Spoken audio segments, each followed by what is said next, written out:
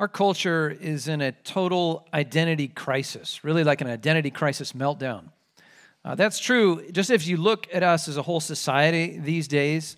I think that kind of meltdown explains why the political parties are so divided with less and less common ground between them. They really, each of them portray two different Americas, two different histories, two contrarian visions for the country.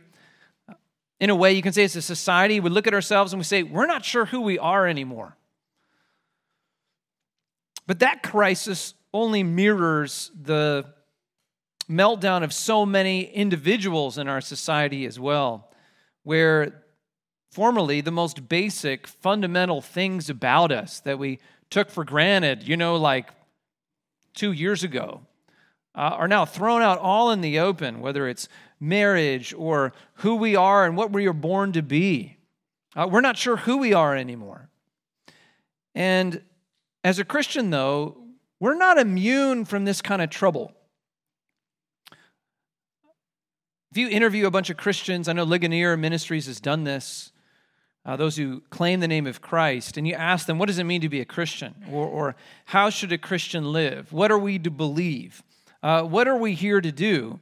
There's more and more confusion. There's more and more division. There's less of a settled sense on what the actual calling of God is for us. And I think even in our Bible-believing evangelical culture, this is perhaps somewhat skewed by how we think about evangelism even. Perhaps some of the problem stems from our very own gospel presentations that are so focused, if you could almost say it this way, merely on telling people how to get to heaven. By the way, this is a really good thing to do, is to speak about Christ. We'll talk more about that. And tell them how they can go live with God forever and not be judged, yes. But I think even in our gospel presentations, we make this seem like that's the summation of the Christian life. It's really all about getting out of hell, just getting to heaven one day. Whew, isn't the gospel good news? But the thing is, you become a Christian and then you realize, well, when I became a Christian, I didn't go right to heaven. God left me here. I'm still here. What is this about? Why doesn't God just take us home? Well, that's where we must turn to His Word. For the Scripture informs and shapes us, tells we who we are as the people of God. That yes, in Christ, God saves us, but He saves us on purpose, for a purpose. He saved us to give us a directive and a mission. And so we got to define who we are, how we think, how we live in our daily lives by this purpose set forth in the Word of God. And so what does it mean? The question is, what does it mean to be the people of God? And for that answer, we're turning this morning to Exodus 19. And as we uncover that answer, here's the so what of what we're talking about today. You need to shape your thinking. The way you think about yourself, first of all, because of how you think about God. You need to you shape your thinking by how you think about life, how you think about what I'm going to do tomorrow, what I'm going to do this afternoon. You need to shape and conform your thinking, your whole life, to these 4 defining attributes about God's people. If you're God's, then these 4 attributes need to characterize you. What we find in these 4 attributes that follow about God's people, this is what God means you to be in Christ. This is who God meant you to be, we'd say.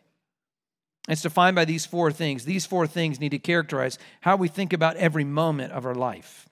And in the first place, what do we find? We find that we are a promised people, which the implication for us is, in verses 1 and 2, you need to see that He's a God who makes promises and He keeps them mercifully to you. See how He's been faithful to you. Verses 1 and 2. This is the first attribute or qualification that defines God's people, that you're actually part of a promised people. God has given us His Word, and we can't lose sight of His faithfulness to keep it. Now, God's faithfulness to His people here, as we turn to Exodus 19, just shows itself right away as God's people arrive at the foot of Mount Sinai, and they've come there to meet God and worship Him. So look at verse 1. On the 3rd new moon, after the people of Israel had gone out of the land of Egypt, on that day they came into the wilderness of Sinai. So if we're talking third new moon, we're talking about it's been 3 months. It's been 3 months since they crossed the Red Sea.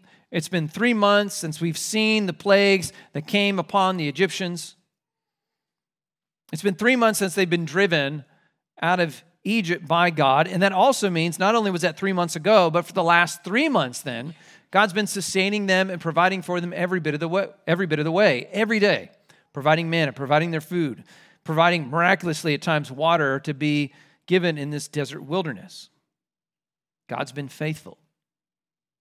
You know, when Israel first came into Egypt, right, they came with the patriarch Joseph, and they waited a long, long time for these promises that he gave in Genesis 15 to come to pass, that they would actually come out after 400 years.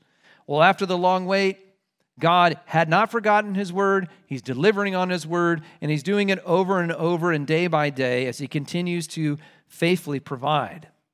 And this horde of 2 million Jews tramping through a desert, still alive, is living proof of that. God's been faithful.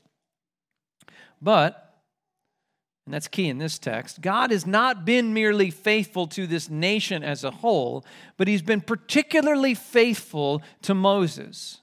He's made specific promises to Moses, and with their arrival at Mount Sinai, they're being kept. I'm not sure you remember, but when the Lord first met Moses at the burning bush, which is not very far from where they are here at Mount Sinai, remember Moses was shepherding Jethro's flock, and he came upon this burning bush, and God met him there. This is holy ground. And God was giving Moses a mission. And part of that mission was he was going to go and deliver the people of God. But as Moses was perhaps hesitant to do so, God gave Moses a reassurance. Here's going to be a sign. Here's a proof that you can know that I'm in this, that I'm with you, that I'm behind you in this, Moses. Here was a sign to reassure him that God was really for him in this. And here was the word. This is from Exodus chapter 3, verse 12. God told Moses this. He said, I will be with you, Moses, and this will be the sign for you that I've sent you. So here's the confirmation. Here's the reassurance that I'm with you, that I'm in this, that this is my plan. Well, what is it? He said, when you have brought the people out of Egypt, you shall serve God on this mountain. So that's an interesting reassurance.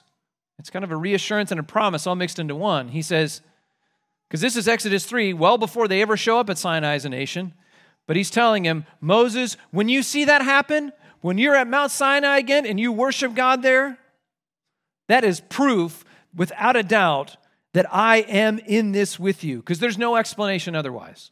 I mean, again, if you go back to that time at the burning bush, let alone that was sensational, but God's talking to him and says, I'm going to deliver all of your people out of slavery from the most powerful nation. I'm going to wander them in a wilderness, and I'm going to bring them to this mountain. Moses would say, yeah, that sounds great, but that is crazy. I can't even fathom how that's going to happen. Well, God's telling him, well, when it does, know that I'm with you in this. That's the abiding proof of that. And sure enough, as we look to verse 2 of Exodus 19, the fulfillment of that sign is here. They set out from Rephidim, and they came into the wilderness of Sinai, and they encamped in the wilderness. Note this, there Israel encamped before the mountain. God's word stands confirmed. God really sent Moses. God's really with Moses. He's really for you, Moses. He's been faithful even just to you in bringing God's people here. And surely Moses must never forget this. That is, God was setting this up as a sign, as a rock in his life that he could always look back on and say, oh yes, God's been faithful. I've seen it. Oh yes, God, you've kept your word. I've seen it. I couldn't see it then, but now I do. But why did God set up the sign like this? Why is Moses going to need this sign, this abiding confirmation, this proof that God was with him? Well, I think you can guess it's because things are going to get really hard.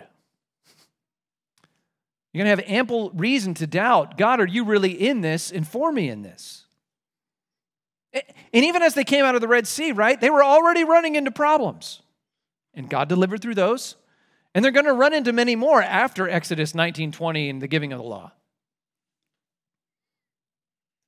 This was just the beginning, Moses, of the troubles to come. And to stay you with me in those troubles is this reminder, this sign, I've been with you, I've been faithful, and so you can know I will be. See, we need these kind of abiding past confirmations of God's faithfulness to reassure us that, no, this might look crazy, I don't know what's going on, but I know with this God, I'm on the right track. Have you ever been invited someplace, say to someone's house for the first time, and it's a bit out there, location-wise, it's way out in the country, like far off Cumberland. They built a nice house out there, of course, and you've seen pictures on Facebook. You're like, oh, this is cool. I can't wait till it's done. And it's done, and they send you this really neat email that's for the open house. You're like, oh, great. I want to go see this and rejoice with them in their new place. And so you're driving out on the interstate, and then you turn off on one of those roads, and you start driving, and you're like, there's no way they built a house out here. Things start looking a little sketch, okay? You're not on pavement anymore. You lost the gravel some time ago. It's dirt. There's a washed out creek you went through. And then you turn down another lane because Google told you to, and you're like, this is bad. And you're driving through, it's not even a trailer park. There's just an old trailer, like sitting there. Other cars, no wheels, all over the front yard. And you're going right through their front yard. That had happened at this church, by the way. No comment.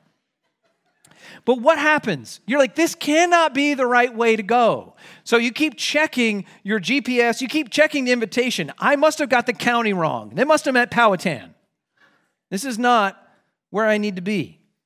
You're thinking, am I going to the right place? Am I lost? Nope, the address looks right.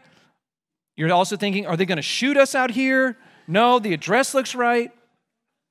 Until you come around the next clearing and you see your friend on the front porch and they're waving you in. But if you didn't have that address, that invitation to keep looking at to remind you, no, I'm on the right track, you would have turned back. And that's how these reassurances of God's past faithfulness work in our Christian life. They are deeds, evidences God's been faithful. I've seen it in the past. And I know he'll be faithful as he has been. These deeds of past faithfulness, even as we walk into a trial or difficulty, they reassure us, no, we're on the right track. Or better said, I know he's with me. He's put me on the right track. I know he's been faithful, even with how challenging this looks. And I know he will be, because he doesn't change. But do you see then how we rob our faith and our courage for tomorrow by so looking nonchalantly past of as many ways that he's delivered and provided in today? When we just take them for granted, we look past as many graces every day that we get far better than we deserve. We put those things out of our mind, we forget, we discount them, we ignore them, we look past them. And so then when we do walk into a trial, we can't remember that God's faithful. We start thinking, man, if this is going on, life's out of control. God, where are you? When there's this been road of faithful workings of God, even in your very life, let alone the cross. So brothers and sisters, look and find all of those many ways God has been faithful in your life.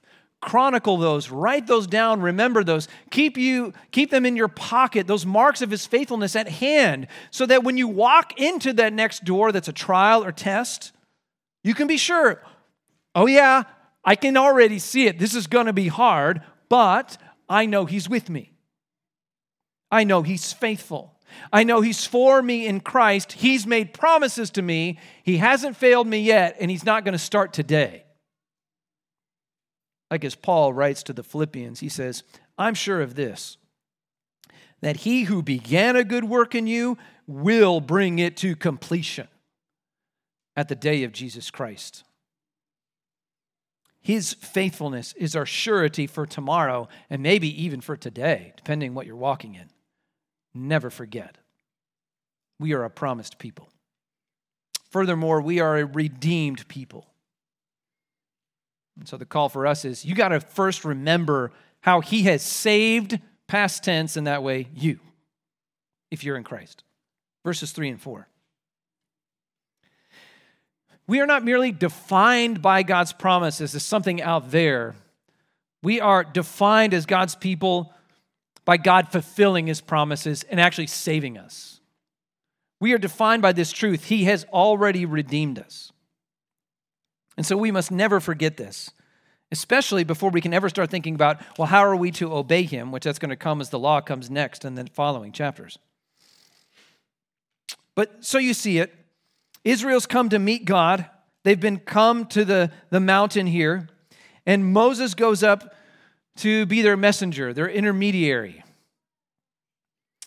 And right when he gets there, God says, Moses, go right back down and give God's people a message. I've got something I want to tell them. So look at verse 3. While Moses went up to God, the Lord called out to him out of the mountain, saying, Thus you shall say to the house of Jacob and tell the people of Israel. And as we come to the end of the message, at the end of verse 6, the last sentence there, it sums up, These are the words that you shall speak to the people of Israel. This is a sandwich of God's word to his people. The first thing that happens, Moses goes up the mountain, God's going to give his word to his people. And what is the first thing God wants to tell his people? What's the first thing he wants to bring to their mind? I saved you. That's what must be on the forefront of their mind, is to think about who they are and who their God is. I saved you. What does he want them to know?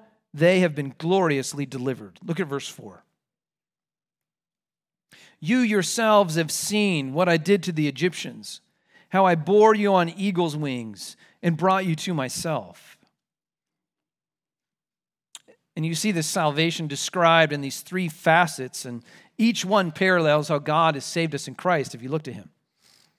In the first place, the Lord has conquered Israel's enemies, namely those enslaving Egyptians. You yourselves have seen what I did to the Egyptians. And the text is emphatic. You see it there. You yourselves have seen. The Israelites, indeed, they're firsthand eyewitnesses, aren't they? They've seen these plagues play out, take place. They walked themselves on the dry ground in the midst of the Red Sea. They've been eyewitnesses of the power of God to deliver them, and their enemies have been crushed. And in Christ, we too now taste the victory of our conquering King, the Lord Jesus, as he has slain our greatest and most terrifying enemies. We hear this in 1 Corinthians chapter 15, verses 55 through 57. O death, where is your victory? O death, where is your sting? Well, the sting of death is sin, and the power of sin is the law. But thanks be to God who gives us the victory through our Lord Jesus Christ. And to that we must say amen. For our Jesus is a conquering King. But you can hear it in those words. Jesus has gone to war for us over our sins at the cross. And he won. He defeated our greatest enemies, the power of sin and death. And he conquered. Such that if you are in Christ this morning, death has no claim over you. Christ will bring you up from the dead. And even now, you enjoy the fruit of that life, of that victory. Because now, Satan, he's no longer your master. You're no longer under his power. And when we know those temptations and how strong they are within, and how enslaving they can feel, but in Christ, the chains have been broken. How do I know this? Because Christ is alive. That's how I know this. I don't know it because of the feeling in my heart. I know it because Jesus has risen in heaven, interceding for me. I know it because of the promises of his word that he's fulfilled. I know it because he's given his people his spirit to change us. So brothers and sisters this morning, don't mess with sin. Its power is broken in your life. Live in that power of your conquering king, dear Christian. Do not let sin reign in your mortal body, Paul tells us. Why? Because of the power of the cross and the authority of Christ. He's conquered our enemies. There's another side to this deliverance picture. In this sweeping rescue of danger, that is, it gives this picture of we are in mortal danger and God comes like an eagle and snatches us away. Puts it in this phrase, I bore you on eagle's wings. The Lord saw us in trouble. He swoops in and he picks us up and carries us away to safety where the evil enemies can no longer harm us or touch us. What this highlights is that the saving work of God, it's all God. It's all His.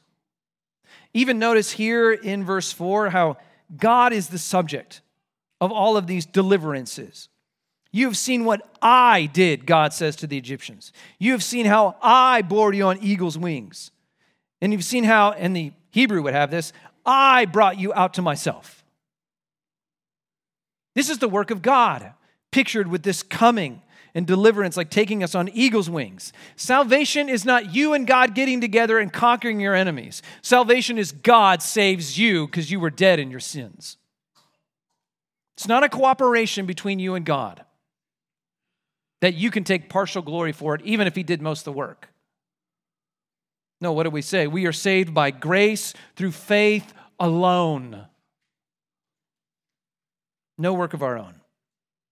That's pictured here by being carried away on these eagle's wings. But furthermore, this salvation picture is a picture of reconciliation. Because back to verse 4, did you notice where God says He takes His people? He snatches them up, carries them on eagle's wings, and where does He take them? But to be with Him. He says, I brought you to myself. He saved them to bring them close so they would know God like no other people on the earth. This is, if you think about it really, what we've done to our Creator. And then what the gospel preaches, this is the extraordinary, mind-boggling thing that makes the good news of the gospel so great, so good, so glorious. And it's not that you merely get spared hell. It's not that you get to live for an eternity. That's not really the good news of the gospel. You know what the good news of the gospel is? You get God. He gives Himself to you. He proclaims in heaven, behold, the dwelling place of God is with man, and He will dwell with them, and they will be His people, and God Himself will be with them as their God.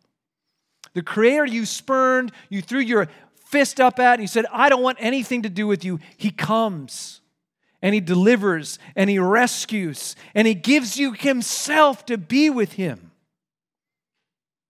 Ephesians 2:13, but now in Christ Jesus, you who were once far off, why? Because we ran far away. You've been brought near, full access, but by the blood of Christ. Peace with God, life with God, able to approach God. That's astonishing. The very gift of the Almighty Himself, secured by the work of God. That is good news, friends, this morning. But I want to ask a question then. Why does God start there? Why does He start with this good news? You know what's going to happen in a few chapters, right? We're going to get a whole lot of laws. Whole load of them. Command after command, a whole lot of do's and don'ts. But before, He's telling Israel, before you can ever think about obedience, before you can ever think about trying to do right and wrong before me, you need to think about this. Salvation comes first. Rescue by grace comes first. And then we can start thinking about how you might live for God. And we can't forget this. We can't get the order mixed up because then we turn the gospel on its head. Understand, it's salvation first, and then we can talk about obedience. It's not the other way around. It's not we obey so that God might save us. No, it's that he saves us while we were dead, and then we can talk about why we should obey him. But it's so easy to get that confused, I think. I think many of us have assumptions about the Christian gospel. That's wrong. We think we need to measure up to make God love us, and that's how we get to heaven. Like I see these other obedient Christians, so-called. Or even as you understand the gospel, that you were lost and he had to totally save you, it's so easy still to get confused as you journey on the Christian life. You become more acutely aware of all of your failings, even as a Christian, and you start to think things like, how can he still be pleased with me when I've done this or when I neglected to do that? Is he really for me? And so in response, we say, well, I better obey more. I better try harder. I got to win myself back into his good graces. The irony of that term, right? We got to earn back his love. We become then the boy that's in the film Searching for Bobby Fischer. It's a story about an 8-year-old child chess prodigy and his sudden meteoric rise into the chess rankings in the United States. It's based on a true story. The boy taught himself chess by watching men play in the park. And as he then started to play, he had a gift. And he was winning tournament after tournament after tournament. And the story really, it's about chess, but it's really about a father and a son. And as this sports writer father who loves sports, loves competition, he loves seeing his son excel. And it's his son's winning tournament after tournament. His father's just obviously so proud of him. But then Josh, the boy, starts losing. He's ranked number 1, but then he starts losing to guys he has no business losing to.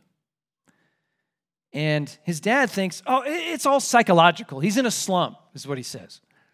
His son's losing because now he's afraid he's going to lose, and so then he thinks he will, and so he loses. He loses the game. But his mom knows better. And mom tells the dad at a key point in the story, Josh isn't afraid of losing the game. He's afraid of losing your love. Then she asks, how many ball players grow up afraid of losing their father's love every time they come to the plate? And then the dad reveals something because he then yells, all of them. But if you think your heavenly Father's love depends on how well you keep performing, on how well you keep obeying, how well you keep winning, how good you can be, the weight of that's going to crush you. That's no gospel at all. So understand, when the Lord, he's about to give them a whole lot of laws, a whole lot of commands to do, but the first thing he tells them is, I already saved you. I already delivered you. I already did all the work. You're already mine. You're my son, aren't you? And nothing can change that if you're in Christ. Because why? We have a God who will never leave us or forsake us. Why? Because Christ was already forsaken for us. And get this, that's why we obey. Not because we're scared of losing his love. Not because we need to earn his love and his favor. We obey, as it says in 1 John, or we love. Why? Because he first loved us. Even when we were unlovely. And that won't change when we have a Savior like Jesus Christ. Because we are then a redeemed people. That must define us. But we mentioned obedience, and this ties to the third aspect of God's people. We are an obligated people. We are called to obey. And we see that in the first part of verse 5. Back to Exodus 19. That is, after laying all the groundwork, he first saves us. It's his work. Now, though, we can talk about how we're supposed to live. And we're supposed to live a life of obedience. So he says in verse 5, now, therefore, if you will indeed obey my voice and keep my covenant. That's a good capture of what the Hebrew text is getting at. But more literally, you can translate it like this. Indeed, if you will carefully listen to my voice. and keep my covenant. But to be clear, the point is not, and that's why the ESV translators rendered it this way, the point is not merely hearing the word of God. They understand this. It's to hear, but then have it do something. Namely, change you. Move your life to be different. The point of hearing God's instruction is not merely to just hear it, but to put it in practice, right? There's a notion out there that Jesus can be your Savior, and then when you get really mature in the Christian life, He becomes your Lord. You really follow Him. Well, that's a false dichotomy. You can't split up Jesus that way. Go read the ending of the Sermon on the Mount when He talks about the wise builders. Both builders hear the word of God, but the wise builder hears it and does it. You can't divide Jesus up as Lord or Savior. He has to be both together. You either trust Jesus or you don't. You obey Jesus or you don't. See, if you actually believe the promises of Jesus, that He can save you, then you're going to believe His good commands that He gives to you to actually do them. Now, this does not mean the true Christian will never sin again or we obey Jesus perfectly. Go read the ending of 1 John chapter 1. That's not how this works. But to mention perfection, it's not about the perfection of your life. It's about the direction. Are you really turned towards Christ, or did you just say something hoping you get out of hell, but then you can live your life your own way? That is not real faith. You've not been changed. You've not turned direction. You've just dressed up your rebellion in Christian garb. Have you been changed? Has Jesus changed you if you say you believe in Him? Another way to say it, is your faith real?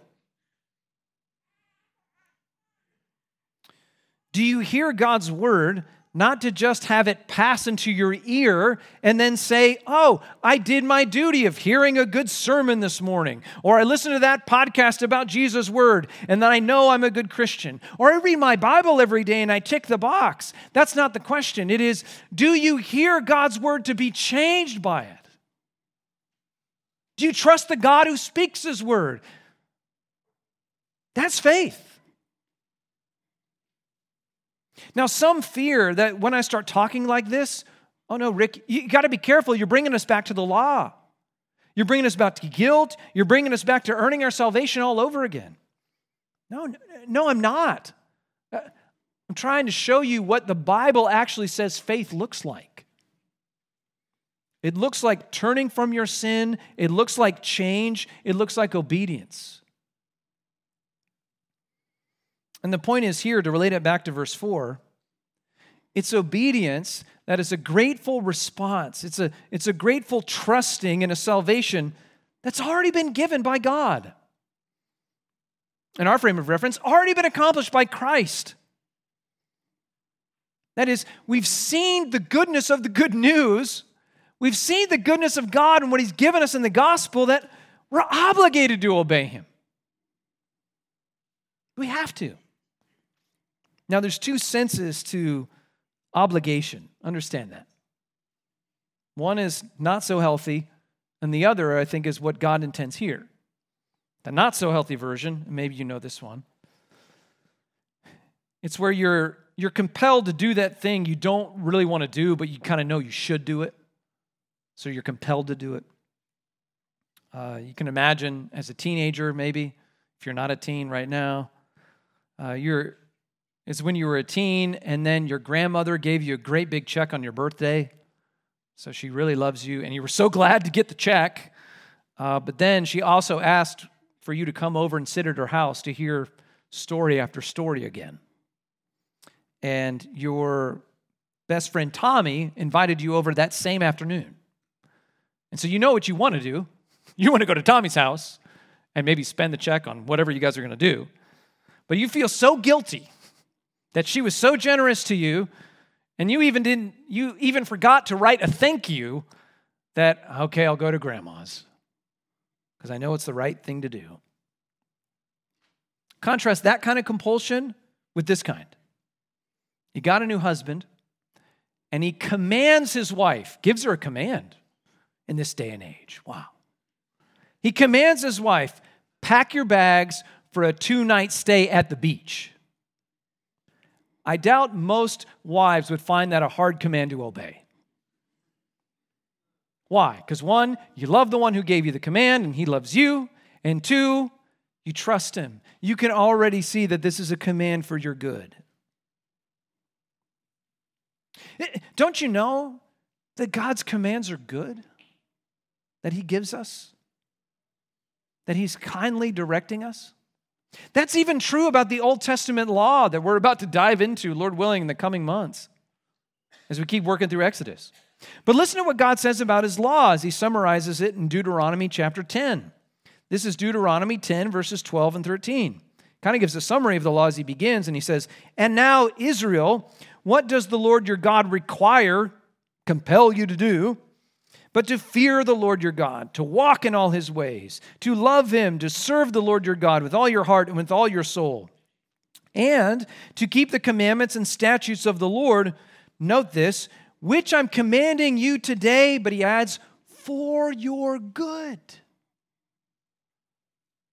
And I dare say, if that was true about the Old Testament law, is not it all the more true that in the New Testament, in view of God's love for us, that his commands are for our good? What command would that Savior who would give his life give you that isn't for your good? And again, that's where faith comes in, doesn't it?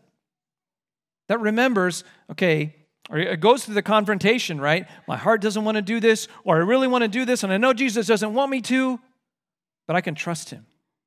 I know he loves me. I know he's with me. He gave himself for me. And so will you trust him? And that means, will you then obey him in that? That's what it means to be an obligated in the right way people. But we're also finally a commissioned people. He's given us a role, a place in his great plan in this world, and he's calling us to fulfill it. And we see that in the second half of verses 5 into verse 6. This is why he saved us. We're saved on purpose, but not just to go straight to heaven. He's got a mission for us here and now. So verse 5 starts with the if. If they will intently listen or obey, then what's to happen? What's the other side of this? Well, that's where we find out in verses 5 and 6. And God's people will be 3 things. There are 3 things listed here, if and to the degree we will obey his commands. And in the first place, he says, they will be my treasured possession among all the peoples of the world. Look at verse 5. Now, therefore, if you will indeed obey my voice and keep my covenant, you shall be my treasured possession among all the peoples, for all the earth is mine. It's one word in the Hebrew rendered by that expression, treasured possession. It refers to a king's gold or silver that he has won or accumulated, probably in the battlefield. It's something he's now prized. It's his loot, and he's won it.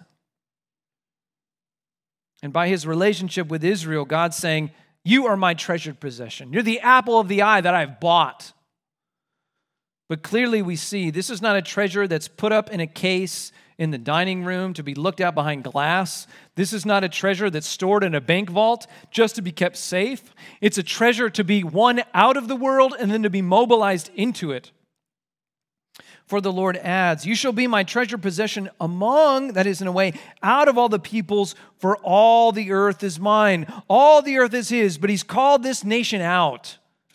Because we'll see, because he's mobilizing them back into it as the people of God. And we see that explained. What does it mean that there is treasured possession? Well, that's uncovered by these next 2 descriptors that God uses about his people. What does it mean they're a treasured possession? Now we look to verse 6. It means, and you shall be to me first here, a kingdom of priests. And what does this mean? It means that they are one, they're a kingdom, that they are under the lordship of God, and that is mediated by his word. That's how God reigns among his people. But furthermore, they're a kingdom of priests. And they're not just a kingdom that has some priests in it, More than this, the expression in the Hebrew would mean that they are all priests. Which, what does it mean to be a priest? It means you have access to God, and that means you can mediate, that is, extend God's presence in this world.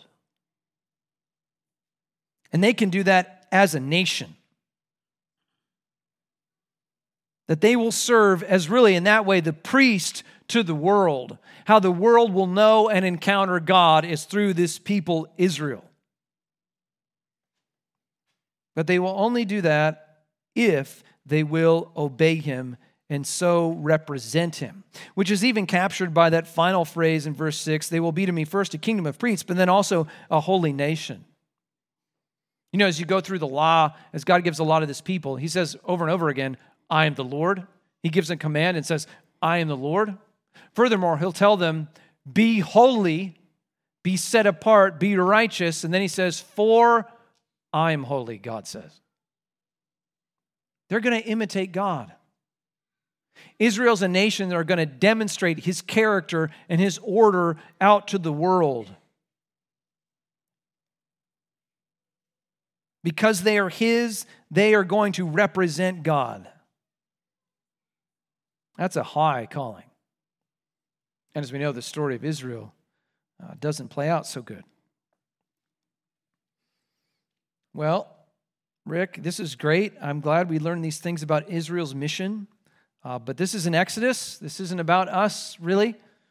So what are we supposed to do with this? Yeah, it's true in a way that this is about Israel. But then it's rather interesting. For the very Jewish Apostle Peter gives this word to the church, to Christians, those who had no place inside the Jewish people of God. But he says this, in 1 Peter chapter 2, verse 9, he writes, and see what sounds familiar to you. But you, that is to the church, you are a chosen race, a royal priesthood, a holy nation, a people for His own possession. Does that sound familiar? That's right, what's in here in Exodus 19. And now those truths about the nation of Israel are being taken and put on a whole bunch of non-Jews, a whole bunch of Gentiles who've trusted in Christ. Such that we have become the priest of God to the world. Not that we can take care of our sins. Christ has done that. But we go with the message of God telling them where that can happen, to trust Him. In other words, what are we supposed to do as we are priests in a holy spiritual kingdom for God? Verse 9 finishes it off. That you may proclaim the excellencies of Him who called you out of darkness into His marvelous light. We get to tell the world about how excellent our God is. How excellent is He? He goes on to explain, because particularly about us Gentiles, that is many of us here have no Jewish descent, and yet this can be said. 1 Peter chapter 2, verse 10, once you were not a people. You were not part of that treasured possession. You were outside in that way the plan of God. But now you are God's people. Once you had not received mercy, he says, but now you have received mercy. That is, you're right. Those words in Exodus 19 were given first to Israel, and we were outside of that, pagan rebels, idol worshipers, dead in our sins, running from God. But why now would we be included as God's people? Is it because, well, Israel's so wicked, and then God said, you won't be? No, that's not it. Is it because I'll be more holy and righteous than Israel ever was, because I'm better than them? No, not beyond God's power and help. Is it because God just loves me more, because I'll be a better worshiper than they were? No. So how can we have this privileged status? There is one reason and one reason alone, and we will sing the praise of it in heaven for an eternity. And we have a picture of it in Revelation chapter 5, verses 9 and 10. And they sang a new song. So here's this window into the song of heaven. Worthy are you to take the scrolls and to open its seals. Why? For you were slain, and by your blood you ransomed, bought back a people for God from every tribe and language and people and nation. And you have made them, note this, a kingdom and priests to our God, and they shall reign on the earth. There is one reason and only one reason why you could ever be his. It's because Jesus died and ransomed you, buying you back to God. And until we join that song in heaven, praising our Jesus, our lives are to ever be on earth for him. Saved on purpose, for the purpose of proclaiming his excellencies. And we do that, right, at least two ways. We are living a changed life, and the praise of his greatness is on our lips, inviting others to taste and see of the same heavenly bread we have had at the mercy of feet of Christ. That's why God saved you. So, friend, what is the purpose of your life? What have you been living for? When you have a free moment and you're scheming about what do I want to do this week? What are my plans for the future? What is my career path? And all of these things. Are those plans in line with his purpose that he's given you?